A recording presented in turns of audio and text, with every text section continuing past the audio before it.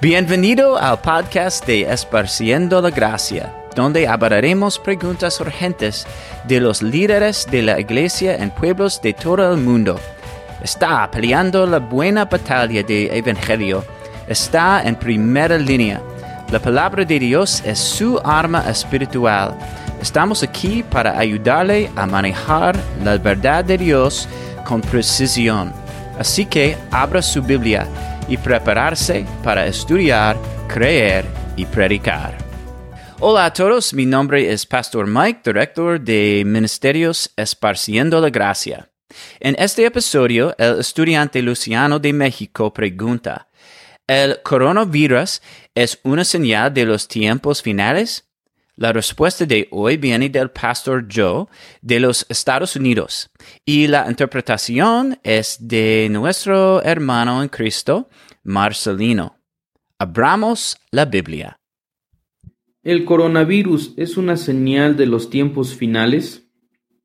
Bueno, gracias Pastor Mike y gracias Pastor Luciano. Esta es realmente una pregunta importante para nosotros, pastores y líderes de la iglesia, porque se nos ha dado la responsabilidad de cuidar al pueblo que Dios ha redimido en Cristo, lo que significa que debemos predicar la palabra. En Mateo 4:2, y eso es exactamente en lo que se basa Ministerios Esparciendo la Gracia, enseñando a los pastores y líderes de la iglesia a estudiar, creer y predicar la Biblia con el fin de fortalecer la iglesia local. Así que es importante que estemos preparados para abordar cada circunstancia en la vida de las personas de la iglesia con la palabra de Dios. Así que la pregunta es: ¿el COVID-19 o coronavirus es un signo de los tiempos finales? Bueno, podríamos decir que sí, así como todos los demás virus. Cada enfermedad, en cierto sentido, es una señal. Es una señal de que las cosas no son como deberían de ser. Es una señal de la maldición del pecado en este mundo. Ahora, escuche, solo Dios sabe cuándo será el fin. Solo Dios sabe cuándo será el fin. Pero el fin llegará, y el coronavirus y todas las demás enfermedades y cada terremoto son solo un constante recordatorio para nosotros de esta verdad. Y para eso debemos estar preparados como pastores. Debemos recordarle a nuestra gente, debemos recordarle a nuestro pueblo la maldición del pecado. Debemos recordarle a nuestra gente que la vida es corta.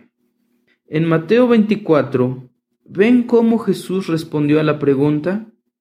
¿Cuándo será la señal de tu regreso? ¿Cuáles serán las señales de tu venida? ¿Y cuándo será el fin de la era? Y Jesús solo dijo: miren, habrá guerras y rumores de guerras. Pero responde de 3 maneras. Número 1, asegúrense de que nadie los desvíe. Eso es lo que tenemos que decirle a nuestra gente, a la iglesia: no te desvíes, mantén tus ojos en Jesús. Aquí viene el coronavirus. Y hay muchas cosas más por las que podemos preocuparnos, y todas estas cosas que podemos temer. Mira a Jesús, no te desvíes. Jesús dice: muchos vendrán en mi nombre y desviarán a muchos. No te desvíes. No solo dice no te desvíes, también dice no te asustes. Eso es lo que dice en el versículo 6. Oirás hablar de guerras y rumores de guerras. Asegúrate de que no estés alarmado. Lo que está diciendo es tener una mente asentada. No pierdas la cabeza. No te asustes. Todas estas cosas sucederán. Las naciones se levantarán contra nación, reino contra reino. Hambrunas, terremotos en varios lugares. Esto son solo el comienzo de los dolores. no te desvíes, no te alarmes. ¿Por qué? ¿Por qué no desviarnos? ¿Por qué no debemos alarmarnos? Porque dice, aquellos que perseveren hasta el fin serán salvos. Recuerden eso. Se supone que debemos alentar a la iglesia y ayudar a la iglesia. Tomen Mateo 24, prediquen, estudien, créanlo y predíquenselo a su gente.